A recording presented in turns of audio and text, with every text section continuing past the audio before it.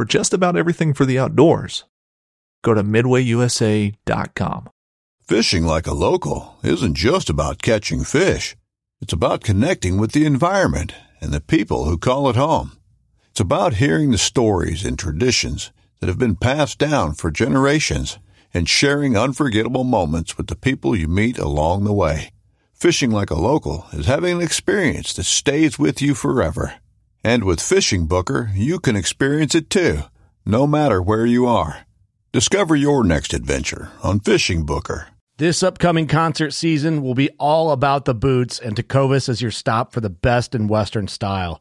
Tecovas has seasonal and limited edition offerings this spring and summer, including men's and women's boots, apparel, hats, bags, and more. All Tecovas boots are made by hand in a time-honored tradition with timeless styles that are always on trend. And Tecovas has first wear comfort with little to no break-in period. It's hard to find this level of comfort paired with this level of style. Stop by your local Tecovas store, have a complimentary drink or two, that's WCB style, and shop new styles. The smell of fresh leather and friendly staff are at your service. Many stores even have leather custom branding to make your boots truly personalized. And with regular live music and events, there's no in-store experience like it. If you can't make it into a store, just visit Tecovas.com. That's TECOVAS.com. They offer free shipping on all boots, as well as free returns and exchanges, and ship right to your door. Go to Tecovas.com and find your new favorite pair of boots today. Welcome back to the show. Today's going to be all about scents. Going to be all about cover scents, why we use it, why we use the wind, the thermals, all of that we're going to cover today and much more. What is that smell? You smell that? Stick around. It's going to be good. Welcome to Blue Collar Elk Academy. Welcome to Blue Collar Elk Hunting, brought to you by ElkGrows.com, with your host Gilbert Ornelas and elk hunting coach Joe Gilliam. You want to hunt elk, and they live to hunt elk. Their goal is to share with you what they have learned grinding it out for over 35 seasons, doing what they love. So come on into camp and set a spell. Welcome to Blue Collar Elk Hunters.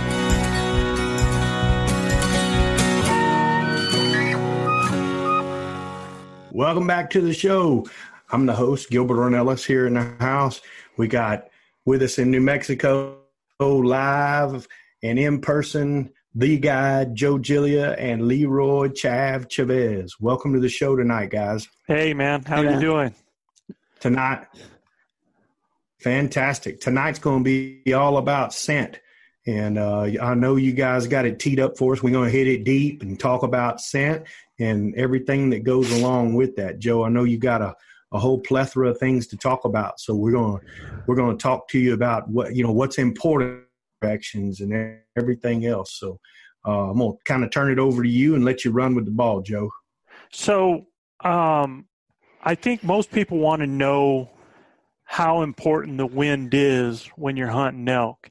And guys, there are three senses. You've got the eyes, you got the ears, and you got the nose. And let me tell you what, you can get by the eyes, you can get by the ears, but you're not going to get by the nose. Elk scent is number one. And you just think about when you smell the nastiest smell you've ever smelled in your life, and you multiply that by 1,000, that's how they're picking up your scent out there in the woods. It is the most critical thing. Like hunting with R.C. Knox. Yeah, just like R.C. Knox, man.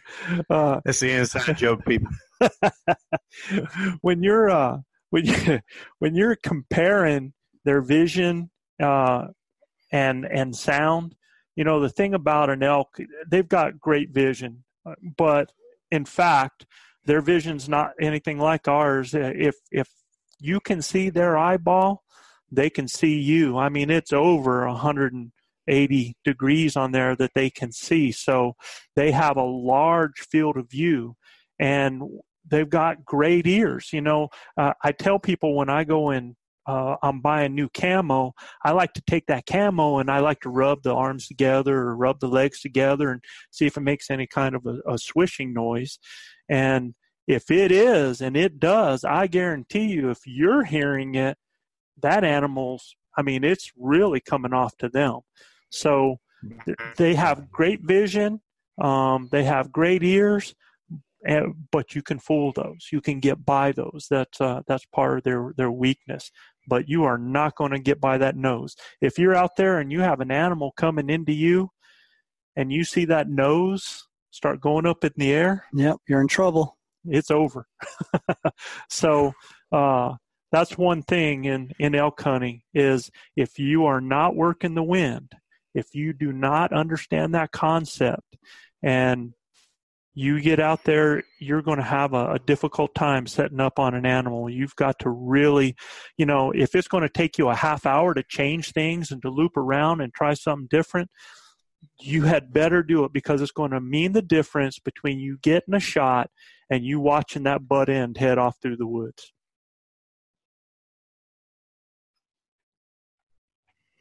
Joe, it's paramount. I've hunted a lot of different animals all over the world, and I'm gonna tell you right now, I can get by sometimes with whitetails and stuff, quartering wind and stuff like that. They're more curious animal than an elk, but I'm gonna tell you, when you're hunting an elk, I remember one afternoon, R.C. Knox and I were hunting in on a big herd bull with about 25 cows. And we got within about 125 yards of him, had the wind the whole time. And, I mean, we're giggling. We're fixing to get in there, get me within 60 yards of him, and that bull's in big trouble, right? I mean, he's in real big trouble. And I can remember us easing out of that black timber and getting down towards the bull, and all of a sudden – we feel the little gust from the gods, right, from the back of us. Yeah. And RC stops. And he turns around and looks at me, and he's like, oh, no. And I'll never forget it. There was a lone cow, the lead cow, sitting in the middle of that park, and she lifted her head up and stuck her head in the air, and she never even looked in our direction. Right. She took off like somebody shot her out of a cannon, and all 40 elk went with her, man. And I'm like, I looked at RC, and I'm like, what in the world? He goes, man. He goes, it's just one of those deals. That wind switched on us and went down there and got us. And so I learned immediately that you don't see elk if you're not going to play the wind because they've done smelled you and gone, right? No wonder there are no elk there. You're not using the wind. So the number one most important thing in the world is the wind, right? Yeah, that's exactly right. I don't give a dang what you put on, what you roll around in. You don't use the wind, man, they're going to get you. Yeah, and we're going to talk more about that on some of those areas. And I'm just going to take a moment here for those people that are listening in. If you're hearing a little bit of delay here every now and then between me and Gilbert, we have he's in Houston and we're in New Mexico, and it seems like we have about a 5-second delay every now and then. So y'all be patient with us. We apologize for that, but we still want to give you a good show and discuss this stuff. So we're going to get it discussed. But you're absolutely right, Gilbert. If you're not playing the wind, buddy, then you're not going to see animals. And sometimes, some guys, they'll be like, the bull came into me and I could swear that wind was going right to him and he never even smelled it. But there's other things at play at that time. I mean, just because the wind is blowing on the back of your neck doesn't mean that 30 yards away that wind is going straight towards that animal. And if you're on the side of a hill no doubt. And it's cool weather and your thermals are going down and that wind is just barely blowing and it starts to blow down near him, he might miss that scent trail. So there are times when it seems to kind of defy what we're talking about. Can you talk about the thermals? Yeah, you betcha. So here's the best way that thermals are, how elk use the thermals. Yeah, you bet. And the best way I can describe thermals to people is if you've ever been to a concert or you've ever watched The Voice on TV or you've seen somebody do a Halloween thing with all that smoke and fog, you notice when that stuff comes out, it doesn't go up in the air. It stays on the floor and it stays rolling in the direction that it's being blown out. It's a cool air coming out of that. And constant. What's that? And it's very constant. Yeah, and it's very constant. Depending on the time of day. If you've ever done dry ice and you've put dry ice into a bowl of water and you've seen that fog come out over that bowl and it falls over the sides, almost just like water, and it starts rolling down and off the counter and stuff, well, that's a thermal. That's the best way I could describe it to you, but the thermal is invisible. Cool air falls, A balloon is another way to describe that, a hot air balloon. Warm air rising. Right. If you've ever seen a hot air balloon, it's on the ground till they just add a little bit of heat to that air and it starts going up. So, I'm sitting here in the second story of a house, and there's about 10 degrees difference from upstairs to downstairs because that cool air goes down to the bottom. That's a thermal. And there's natural thermals happening out there in the hills, happening in the mountains. It depends on how much elevation you have as to what it does, but that's still your scent gets in that cool air and it's down and it's flowing. It's just creating, if there's no wind, it's creating a pool around you and it's kind of rolling out. If there's a downhill, then that pool of scent starts to fall downhill. If there's any kind of breeze going, that breeze is going to carry it even more. So I guess the best way for me to describe and for people to think about it is your body's kind of like that dry ice, and it has that cloud coming off of it, hitting the ground and rolling out, and that is your scent pool, and it'll just keep falling downhill, and if there's a breeze, it'll get caught inside that breeze and it'll take it. So elk, you think about an elk's life, what their goals are and what they're trying to do. Well, if it's not the rut, they're not thinking about breeding. If it's the rut, that's number one. If their priorities are they got to have food, they have to have water, and they got to have safety. They, from day to night and then from night to morning, their number one goal is survival. Number one goal. And so what they do is they place themselves during the different times of a day in a position where they have optimum opportunity for survival. So if you think about a hillside during the day when the air is heating up, that air is rising as it gets warm. And so that air is going up the side of a hill.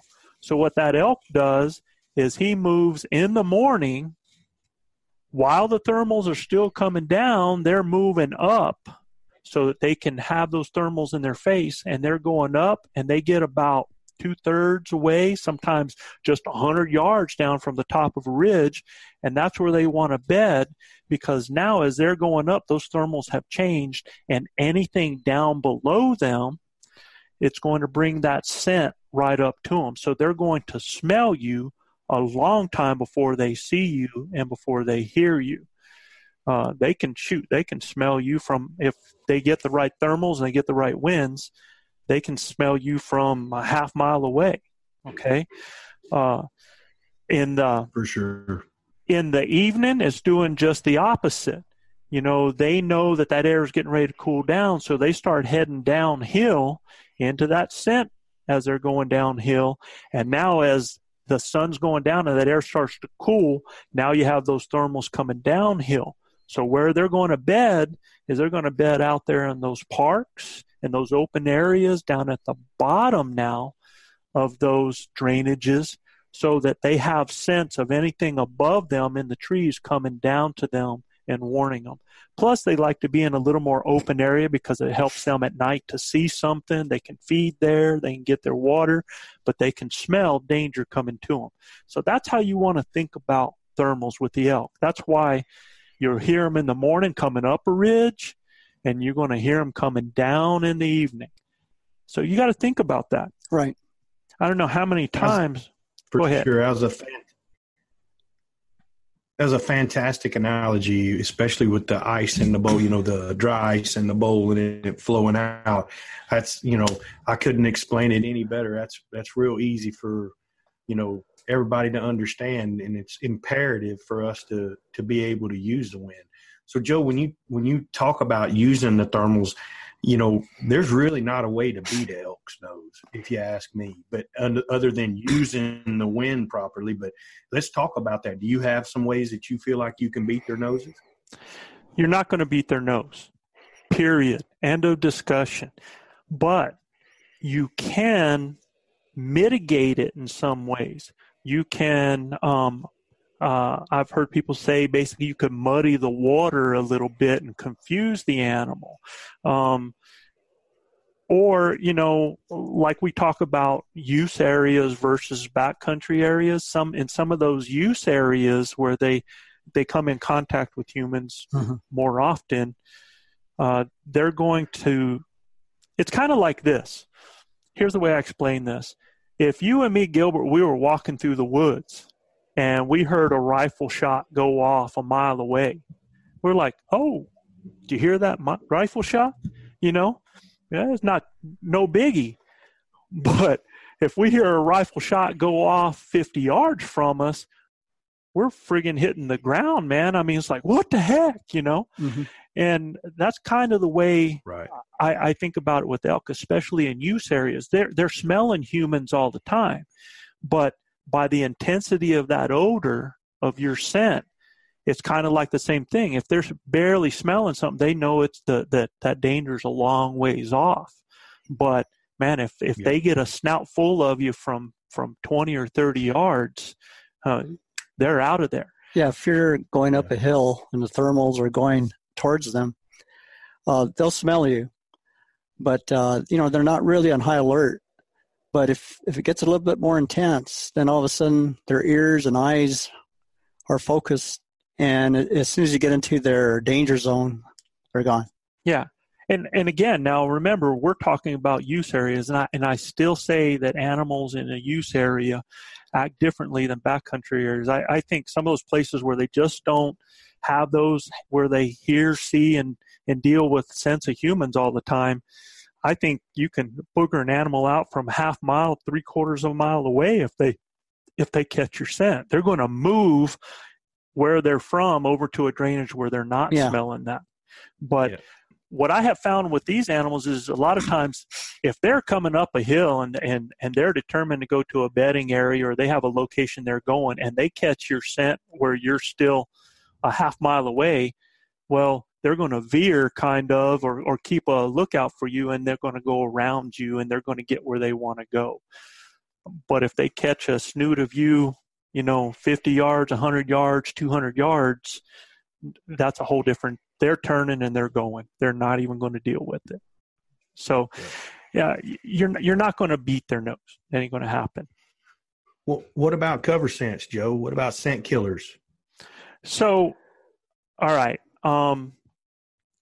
Cover scents, my thing is I do not like to use cover scents. If I'm going to do anything, I want to smell like nothing at all. That's my preference, because I feel like if I'm throwing on a cover scent, a skunk scent or, one of those things like that, and I just don't like those store-bought cow urines and stuff like that, Now, if a skunk sprays, something's alarmed him, So animals know that. I mean, that's bred into them. They don't want to be around where a skunk's been spraying something. There was danger there. Yeah, there's an alarm set off when that happens. Look, I've been in the deer woods and seen the same thing. They hit that skunk smell and boom, man, they blow up like somebody shot them out of a cannon. And so I don't use the skunk stuff at all. For me, if I'm around cattle, I'm stepping in every fresh cow chip that's out there. They cows all the time, right? Or fresh elk crap and fresh elk pee. That's kind of that's my best cover scent. Well, and you brought up a good point, because when I'm out there, I really like to take those those Douglas fir pines, man, that, and I'll rub them on my shoulders and Sure. on my underarms and stuff like that. And, I'll get some of that natural scent. And I'm notorious for rolling in elk urine. But the only problem with that is if you're somebody that hunts with your nose like I do, it can confuse things sometimes because you're always smelling elk, Sure. It makes it a little more difficult. Yeah, I think you could, as Joe mentioned, you can reverse it too as far as scent. There's been many times where we've scented the elk. Yeah, absolutely. They give a definite scent, and that's a way to locate them. Right. So, in fact, you turn into the wind and you can really get after them. You can smell it. Yeah, and they're strong, and it works both ways on that. Our nose isn't as good as theirs, but I think they, well, I'm going to say I think they smell a lot worse than me, but I imagine when they smell me, they're kind of like, wow, how that goes. Brute by Fabergé. That's Manano, dude. Brute by Fabergé. That guy smells like a daggone French. You almost went there. To be PC, man. Well, we know where you were going with that, but yeah, I mean, that guy, he pulled his clothes out of his car and he smells like, I'm like, dude, what did you put on? Yeah, nothing. Yeah, that's exactly right, man. So his good cover scent and his dadgum shower curtains he wears. Yeah. Well, so I'm not a fan of cover scents, but I think scent killers, again, are a little bit different. And there's a lot of types of scent killers out there. And I'll just tell you this, me personally, I want to make sure I'm as scent free as possible. If my wind is going towards the elk, is he going to smell me? Yes. I'm not going to fool him. But again, think about that distance factor. If I'm able to keep my scent as low as possible, I might get that animal another 10 yards closer, another 3 yards closer. So what I'm trying to do is I'm trying to muddy the waters there a little bit and before mitigate. He goes on full alert. Yeah. Exactly. I'm trying to mitigate that issue and it'll at least give me any kind of advantage I can. I know if he gets a direct snoot, it's blown over. So there's a lot of sprays out there that are carbon sprays that you can spray on. Mm-hmm. And there's even my wife bought me as a Christmas gift. She bought me one of those ozone bags. Yep. Okay. Mm-hmm. And you know what? I had a hard time with that because after I put my clothes in and came out, they have a smell to it. It's almost For like sure. It's an ozone smell. Yeah. Yep. Kind of a little bit sweet kind of smell to them. Yeah, I don't know if it's I don't know what to describe it as, but no, I know exactly what you're talking about. The infamous Bruce Gaynor hunted with me deer hunting this year. And he's got an ozonics. Right. That's what I had, an ozonics bag. And look, he put that ozonics in that blind with us, me and him. And we hunted in a blind, and we had a front come in on us, and it switched our wind. And I'm telling you right now, Joe, that thing smells. When it turn it on, it's putting out something. Okay. Right. Okay. Because you can smell it. It's like sweet. I don't know, but we had deer within 8 yards of us, and the wind's hitting us in the back, and it's going right to them, and they never alerted on us at all. So I was very impressed with the ozonics unit sitting in a ground blind with it working. I'm unbelievably impressed. Well, that would have never happened. That would have never happened had we not had it. I can tell you that. These deer are wild, and they don't smell humans, and if they do, they're in another county. Right. So it was pretty impressive. You know, the thing about the best way I describe those ozonics is, most people don't experience this, but remember when we were kids and your mom used to hang your wash out to dry? Yep. And when you would go and smell your clothes after they've been hanging to dry, well, think about that smell intensified and that's what it seemed, just like an intensified smell of that, like 50 times to me. But like an airy smell. Yeah, it has just a real, gosh, and it's not ammonia. It's not that, but there's it's a different smell. It's so it's clean and it's different. And I'm telling you, what it does is it encapsulates the molecules of your scent, and it coats it to where when it comes out, it's not alerting the animal. It's very odd. So that's the technology idea behind it. But I will tell you this. I do know I've done a lot of research on the tests done with like Ozonics and those ozone, and done with dogs with canine units and stuff like that. And what they found from it was that the dogs who would hit on a person within, they have 4 boxes and they put a person in one box and they do something, and where he would hit on a person in like 10 seconds that was just in regular street clothes and stuff like that. They did different things with scent killers and sprays or washes and how they cleaned on their clothes, and they were able to disturb that dog being able, or slow down that dog being able to scent a human just with those types of products, probably 19 or 20 seconds. But they found with the ozone product, they were able to muddy that up a little bit for about 40 seconds on that. So it did disturb the animal's ability to pick up those scents. Now, I caution people, though, because I want you to think about this. That dog is trained to pick up a human, right? So, well, look, dogs smell in parts per billion, okay? Right, just like that elk. Yeah, back when I worked in the sheriff department, our dogs, there were only 2 things in the state of Texas that were irrefutable in a court of law. One was the dog's nose, and the 2 was the horizontal gaze nystagmus test. Those are the only 2 things that you can't beat, right? Right. If they hit on it, it's there, right? So at the end of the day, you didn't even need a warrant when they hit on it. I mean, it was 100% accurate. So, I get what you're saying. The point I want to make with that, though, is it's real important is that a dog is trained to pick up a scent, okay? An elk is alerted by any scent different than their environment. Exactly. So the difference being that, that animal might have had a hard time picking up that scent that they are trained to pick up. But that elk out there, they catch a smell of something that's different, out of line, and they're gone. It's like when you walk in your house and your wife's been frying bacon. Right. Dude, that is a smell that, when you walk in there, bang, wow.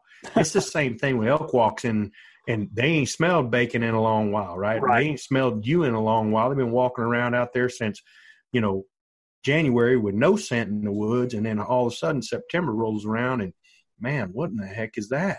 Right. We're back. They're back. Yeah, no, exactly. That's exactly right. So that's just thing, I want people to understand that all of these products, or as much as you're doing things like we were talking in our last podcast, we just did part 2 of the Hunt Breakdown Series 2018, and we were talking about hygiene and about how we like to shower in camp. And I know that there's people out there that they don't worry about their scent. And there's people that wear Fabergé and stuff like that out there. Right. But but myself, it's critical to me to, again, give myself as much edge as possible. Okay? For sure. So,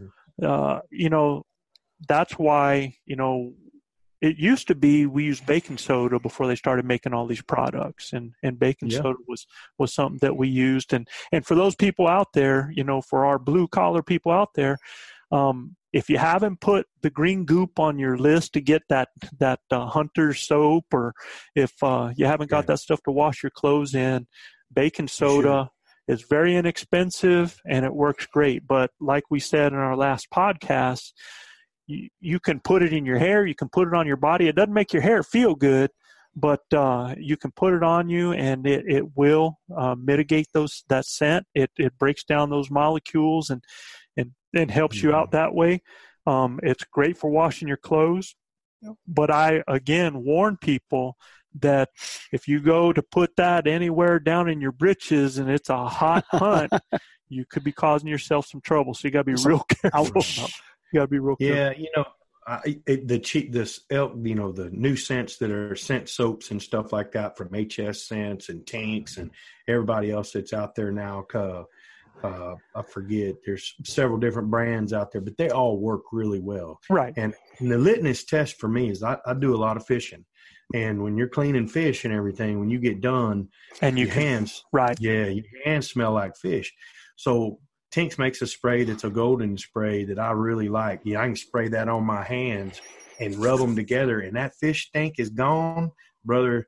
That stuff works, right? So, and it works, and it holds scent off of your fabric and everything for up to 5 to 10 days, you know. So it's a big thing for being in elk country. A lot of times in the morning it's really cold, but you know, fat boys like me, we're going to sweat. So when we perspire, we're going to stink, right? So when I can spray that thing down and let them sit out in the open, that really makes, I feel like it helps us a lot, Joe. Well, and that's another reason for the shower. Right. Right. And I think this is the time of year where all those scents, all those soaps, they're on sale. Yeah, man. Go and buy them. Yeah. Go and buy them now. Yeah, after Christmas is over and stuff, you know, that's a great time to go in, and everything, you know, is on a real clearance sale. That's the best time to buy those. But what I was going to say about the showering and stuff like that as well is odor is caused by bacteria. So the cleaner you keep yourself, you know, the less you're going to stink. And if you haven't ever been around a scout camp of guys that have been out there hiking out without a shower for 8 to 10 days. Yeah. You know. Yeah, we you know, we have the Philmont Scout Ranch here in Cimarron, and scouts are out there for 9, 11 days in a row, and when they get back to town, whew, yeah, you can smell them a mile away. Yeah. But I do have an observation that you guys might enlighten me. I noticed that the only time that scent doesn't seem to be a problem is right after a rainfall or during a slight drizzle. This past hunt, I went with Mr. Kistler, and we were in not a downpour, but it was raining steady, and the wind was blowing right down our backs. And we came upon a couple of bulls that were they're probably about 50 to not even 50. They were further out, about 80 yards away, and they never even put their heads up. And you know, I figure the rain's downing the scent, and I know unless the thermals are strong, I think that would be about the only time you could probably get close to a bull. I think that's a scent explosion, you know, where everything comes to life and the ground's smelling and the leaves are smelling. I think that's just a scent explosion. I think you're right, 100%. Yeah, and it does seem to knock that scent down. Right. Yeah, I think the scent's just knocked down. It's grounded for some reason, well, for a while. Right. Yeah. And it just you got to think about the fact though that it's doing a lot of things. It's cooling you down. It's wetting everything on the outside. It's actually filling in the molecules on your clothes, and it's actually holding more scent in on you than what it's letting out. So there's a lot of positive things about that. And everything around that animal gets wet, and a drizzle is just one of the perfect times to get. I can remember killing a 6x6 in a drizzle, and I can remember another time having an elk herd go right by me on either side, and no reaction at all and as a matter of fact, a couple of spikes turned and looked at me and kept walking, and I was like, whoa. Yeah. But that was a little drizzle too. Yeah, I've seen the same thing. Like I was telling you guys earlier, you know, my experience this year with the ozone stuff was exquisite. I'm going to be buying one. I mean, it made me a believer. Well, those deer didn't stay around for 40 seconds. They stayed around for 40 minutes. Right. So, and it wasn't just me in the blind. I was guiding somebody, the infamous Bruce Gaynor, and we call him Chicken Wire down here. But at the end of the day, I was so impressed with. I'm going, man, any minute. I mean, I'm talking about a good wind now, not a little bitty wind. I'm like, any minute they're going to blow us up, and this is going to be over with. No, well, but you bring up another off to get down. You bring up another point though that people have to think about is that I don't know if you've ever seen water go around rocks in a river, sure. But when you have water rushing by, that water will rush, and as it goes around on the backside of something, it creates what we call an eddy. It actually sweeps back on in and stays in on itself while the outer layers keep on going. And sometimes when you're in a blind like that, and that air is going around that blind, it actually comes and creates like that eddy effect. So, you're not buying it, huh? No, buddy. Let me tell you something. Those deer were they walked within 3 feet of us, Joe. Yeah, that's impressive. I'm telling you, it's super impressive. Not right. If you'd have been sitting in that blind with me, you'd have been like, I'm buying one tomorrow, right? Yeah. It is unbelievable. Well, I have one, like I said, and I've had a chance to put some stuff in it. And I will tell you guys, if you're going to put anything in that bag, the thing I recommend for you to put in is your hats. Because face mask, hats. Most hunters, they wear that same hat every day, all over the place. And I have 2 daughters that are they're grown now, but when they were smaller, one time I told my wife, I said, I can tell each of you from the smell of your head. They had a different smell. For sure. And they didn't believe me, and sure enough, they blindfolded me, and you have that scent on the top of your head, and we sweat, and all of the heat goes out of the top of our head. So even though a hat kind of helps to keep that in when you wear it, it can become just take your hat off and smell it. Joe, I bring, my OCD kicks in when I'm hunting. I don't have much OCD in my life other than when I'm hunting and fishing, but I bring 4 or 5 different hats, to go with the different camo outfit I might be wearing for that day. But at the end of the day, the most important thing is for me to let that hat breathe, and get that scent off of it. Because look, like y'all know, my fat butt, I sweat. It could be 30 degrees out there, 25 degrees, and I ain't quarter mile from camp, and I'm already going at it, right? And I tell a lot of people that too. If you wear a layer of clothes, a shirt or breeches or something, find you a nice fir tree where, those limbs are out in the sun, hang those out there, and that sunlight will burn off that scent as well, and it'll air it out, and that's a good way to get those clothes. Yeah, when you come to our camp, it looks like everybody's got their washout on the line. It's true. We hanging it up everywhere, and everybody's got their camo out. But it works. It works. Right. Sure. Joe, what about washing machine products? There's a lot of products out there now. Do you use some of the stuff in your washing machine too to wash your camo? And there's a lot of them that don't have UV brighteners in it and stuff like that. Doggone straight. What I even still with that, I still throw in baking soda in with it. It's just it's an old habit, hard for me to break. I believe in baking soda. It doesn't do anything UV wise to your clothes, and they have so many of those detergents now that do that. I do tell people though, because my camo, I buy a lot of cotton stuff and things like that. Yeah. So I always turn my camo inside out to wash it and dry it to help keep my patterns on as long as possible. Because, once that pattern starts to go, you need to pass that off or use it for sleeping in or something because you don't want to hunt in it. Sure. And the shower products that you use, Joe, are they pretty much over the counter that you can buy, the HS scent stuff, use bar soap and the liquid? I buy an all-in-one. It's like a liquid gel you can use for shampoo and for your body wash. I know exactly what you have because we have that shower set up at camp. We got a little shower tent set up there, and that thing is a lifesaver. Yeah. Like we could forget a lot of stuff, but we ain't forgetting that, right? Yeah, and everybody has all their soaps up in there and stuff, and everybody use there's people using Hunter Specialties, Dead Downwind, and a lot of different stuff out there. There's a lot of stuff out there. Yeah, and it's great for the hair, everything. And another thing that I do, and that my wife kind of taught me, those cling-free sheets. I mean, if you wash your Yes, clothes, don't throw one in there. You'll smell like banana.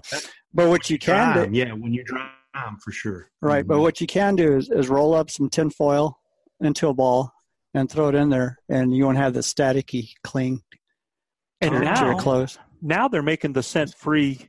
They're making a lot of scent-free sheets. Sheets now. And they actually make one that smells like dirt. You Yeah. put it in there and makes Yeah, I've your tried clothes that. smell like dirt. Don't be putting no dirt in your clothes now. Yeah. No, I My think, wife's like, don't be putting nothing in my dryer unless it comes by me first, because you be tearing my dryer up. right. Yeah. And I would tell you the that's what's kind of good about those ozone bags. And you got to be careful of what you put in them, because ozone breaks down plastics and rubbers. For sure. And Yeah. so you got to be careful what you put in there. I'm not sure what it does to polyesters and stuff if you just keep using it, but that could break it down. And we know a washing machine can break certain things down, but the washing machine's a little harder on the cotton, which would be better in an ozone bag because you don't have to wash it as much, and it's still killing that bacteria. So there's a way of using those two things to get a little more life out of your products there so that they live longer. Okay. For sure. Let's Moving along. Go ahead. When you're moving through the woods, Joe, in your hunting strategies, what is kind of the main thing that you look for, when you're moving through the woods? Are you using a wind checker, or a lot of guys put a little feather on their bow that's got a little string on it so they can see the wind? I mean, you can Tiger Woods it and throw the grass up in the air. But for me, I use a wind checker all the time, and it's got a little bit of talcum powder, non-scented talcum powder, and we're constantly checking that thing. I mean, I move slow anyway. Slow is my fast. So at the end of the day, I'm constantly checking that wind. You're absolutely right. I keep two of those checkers with me in case I lose one, because again, you're not going to be successful on your hunt if you're not paying attention to the wind. So a wind checker, I know people that hang feathers. I'm not smart enough to do that on my bow. And, I'm sitting there watching it, trying to figure out, but which way it's going. Yeah. So especially when it goes one way and then it goes next. Yeah. Way, It's like, wow. So I'd rather be able to put it out there and actually see how because you can watch how those thermals flow away from you off of that. And I really like to see that. So that's something that I use now. You just use a little snuffer bottle. Yeah. Yeah. In fact, it's not that little. It's because I don't want to run out of it while I'm out there. It's a little bigger, but it fits in my pocket. There's only so many things that I keep in my pockets, that I drop in my pack that's reachable, and that's one of them. For sure. I don't like to wear binos on me, so I like to keep them on my hip if possible, or I will, if I have some small ones, I can slip through so that they're held up here on the top and being held by my my shoulder strap. But I don't want anything here because RC Knox, one of those stories. Sure. RC had a beautiful bull in front of him and had and they weren't big binos. It had them right there, pulled back and took a shot, and man, that string caught his binos on there and about blew everything up. So I don't like to wear anything there. So those are some of the things I like to keep. I have my calls handy. I got my wind checker handy, and I got a small pair of binos handy, and so I keep everything else off of me. But when I'm moving through the woods, Gilbert, you're wanting to get to an area. You're always not going to have the wind right, and you're not going to have the thermals right. So there's things that you can do, like if you're working up a ridge and you want to hear what's talking on the other side of that ridge, well, and it's early, you can pretty much stay without getting to the one side where your thermals are now going down on that side. You can kind of stay over towards the opposite side and do your calling to get an idea. Then from where you get your answer determines whether you're going to go up that ridge or you're going to go down that ridge to circle around. If I want to get to an area and I got a wind going right at my back, because there's a lot of times on state land, you've got boundaries of where you can hunt. And so if I'm wanting to go through an area, but the wind's not right for me, well, I drop down lower, get the wind at my back, and I go right with the wind right at my back. Now, I might not see anything in front of me, but I can do some calling and still hear things on the side. And now if that thing is up on the side, now I have a parallel wind that I'm able to work into it. So, I've had guys that have been hunting with me and they're like, dude, this guy ain't that bright. he's hunting with the wind at his back the whole time. And no, that's not the case. It's the stuff off the peripheral that you're hunting, though, Joe. Exactly. And that's what people don't. It's okay to have the wind at your back if you're hunting a ridge that everything's going to be up the ridge or down the ridge, depending on which way the wind's going. But I get what you're saying. Paramount to use the wind, but sometimes you have to, side hill the wind, or you get the wind at your back just because you're going to go in the direction where this next ridge you're going to top, you may have to go around so we don't have the wind at our back. Well, that's another thing to remember too, is that wind can be at your back while you're on the side of the ridge, but by the time you get down into that drainage, that wind is running straight down that drainage. So just because you've got wind on you at your back doesn't mean that if you have an animal out there 200 yards, that animal has that wind coming straight to them. Yeah, it's a blessing and a curse for me a lot of times when I hit my snuffer bottle and the wind just swirls, right? Right. And it moves around. So I'm thinking to myself, well, you don't know whether to come here or sick them. At the end of the day, you don't know what to do. So right. For me, I got to understand that's the same way it's happening for that elk too. He's not getting the full meal deal all the time. So right. I'm going to go ahead and do what I got to do to get to him, especially if I've got him talking, right? And I know where he's going to be. So the most important thing about that, Gilbert, is when you have kind of the wind doing that, is to be more thermal based. If you've got a cooler day and that wind's kind of doing it, then you want to get on the down, either level with that animal, or a little bit below him. And if it's warmer and that's starting to rise up, well, then you want to work that wind differently. So if your wind isn't doing too much, you got to go thermal based, because it's kind of funny. It's like if the thermals it's a bending thing. If the thermals are coming down and has a wind hitting it, well, it kind of bends that, pushing it to a direction. It just doesn't carry it directly. It just kind of bends it. So, you have to consider that. So you want to be below if it's coming down. You want to be above or right at it. I love a parallel wind. And for sure. If I have a parallel wind, that gives me an opportunity as a caller to do a few things, and as a solo hunter, it gives me a chance to do a few different things. And that kind of works into what we were going to talk about, setting up and thinking about the wind if I'm a solo hunter. So, yes, there's a difference between being a solo or hunting with partners. Oh, the way you set up. Yeah. The partner thing's sweet, and it's the easiest to figure out because, every now and then you have that critter that just comes straight at you, but it doesn't happen very often.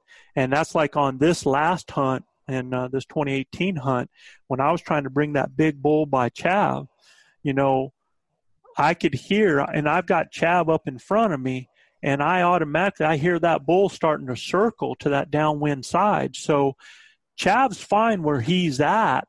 He had already set up a little bit off to the downwind side, but that bull was dropping even more. So I just rotated. I just kind of rotated away. If you put us on a record and that elk is coming down this way, I started doing this, going the opposite, so that I started pulling him straight through to chav, because now my straight line to that animal has got a little bit of a half circle on it. So I was able to work that animal and make sure that he didn't scent chav. In fact, I ended up getting that bull. Yeah, went between us. Yeah. But I had a shot. Yeah. Or I had an opportunity and wasn't quite ready for it. So when the story goes with that is that I worked so much to bring him by him, I'm up on the side of a ridge, and I had called, now I'm raking a tree. And I have my bow at my feet, and I'm thinking, I'm not even considering the bull coming to me because I'm figuring he's trying to loop around, that area where Chav was. And once he gets downwind and comes by him, he's going to catch the scent line. He's going to be gone. Well, by me rotating around, I actually brought him, he cut in front of Chav so that Chav was below his scent line, and he had a malfunction. Yeah. Malfunction. so I've been there. Yeah, we would probably do a whole podcast on malfunction. But that bull ends up walking by him at 30 yards. I'm getting ready to start raking, and I look down and I catch movement, and here he's coming up to me. So, it was one of those situations that he actually looped, and he came straighter towards that rake than he did a call, and that's something for people to remember as well. He was not as leery coming into the rake as he was a call, and I'm not sure why that is, but it's just in the back of my mind. Yeah. All right. Yeah. So with a partner, it's a whole different deal.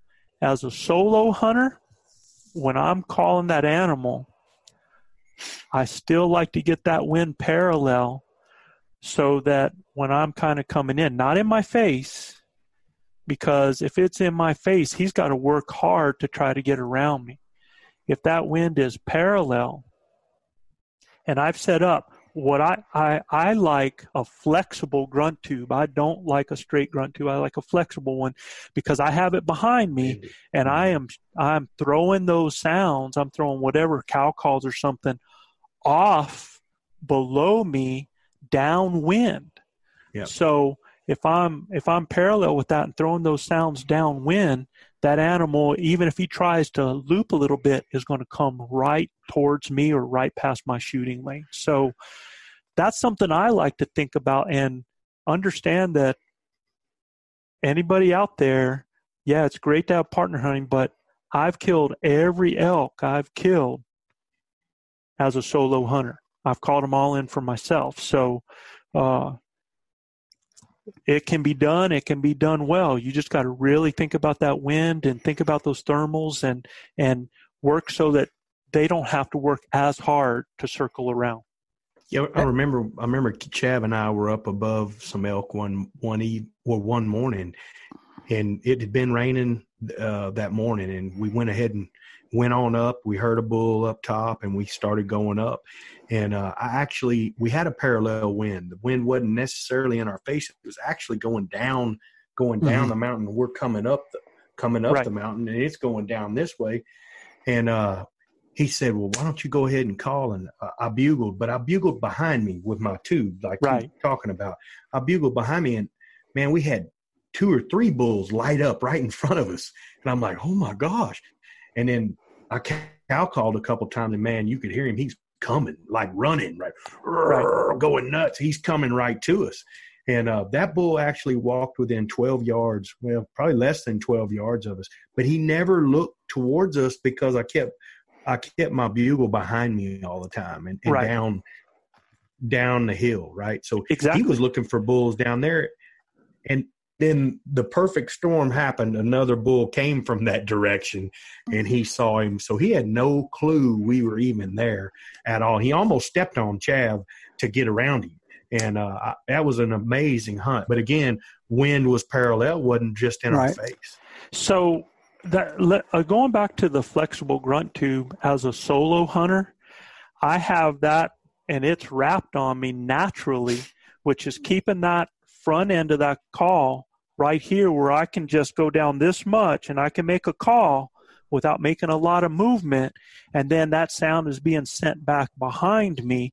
And now I can just real easily, because of that string on here, I just push down on that and it's right at my side and I'm clear to draw. And I haven't hardly made any motion at all. Yeah. And I will tell you, though, there is a time you want the wind in your face.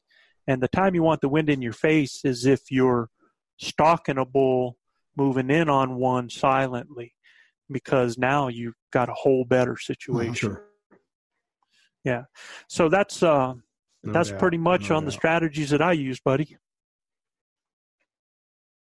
Well, and the last few years we've been hunting with partners, and I'm telling you, I like it. I like it better than solo hunting. I mean, I don't mind being out there by myself, but boy, I'm telling you, if I can call and have another guy post it up, or both of us call, man, it's dangerous. It's a dangerous situation for that's the optimum situation. You got twice as much. Yeah, for sure. Very much so. Anything else you guys can think about on scent? No, you know what? I tell you what is I think we did a good job. I think we're on good time right here.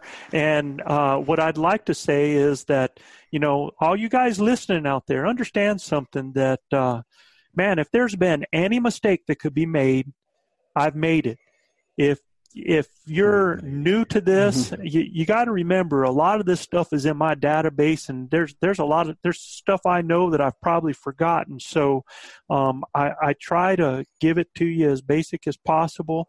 But if you have any question, all you got to do is email it to us at info@elkbros.com. We'd love to have our viewers' questions. Please go and check out our Blue Collar Elk Hunting podcast on Apple Podcasts, on Spotify. Go to our YouTube.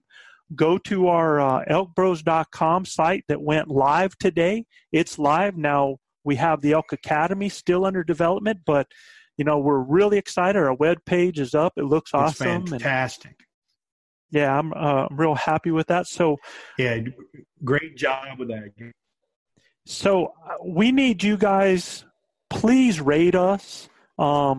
Please send reviews on us. That's the name of the game for us to understand you as our audience and how we can help you.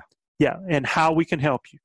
You ask and we will deliver. And, all you got to do is ask Gilbert, ask Manano, ask Luis, ask any of the guys that I've guided over all these years that,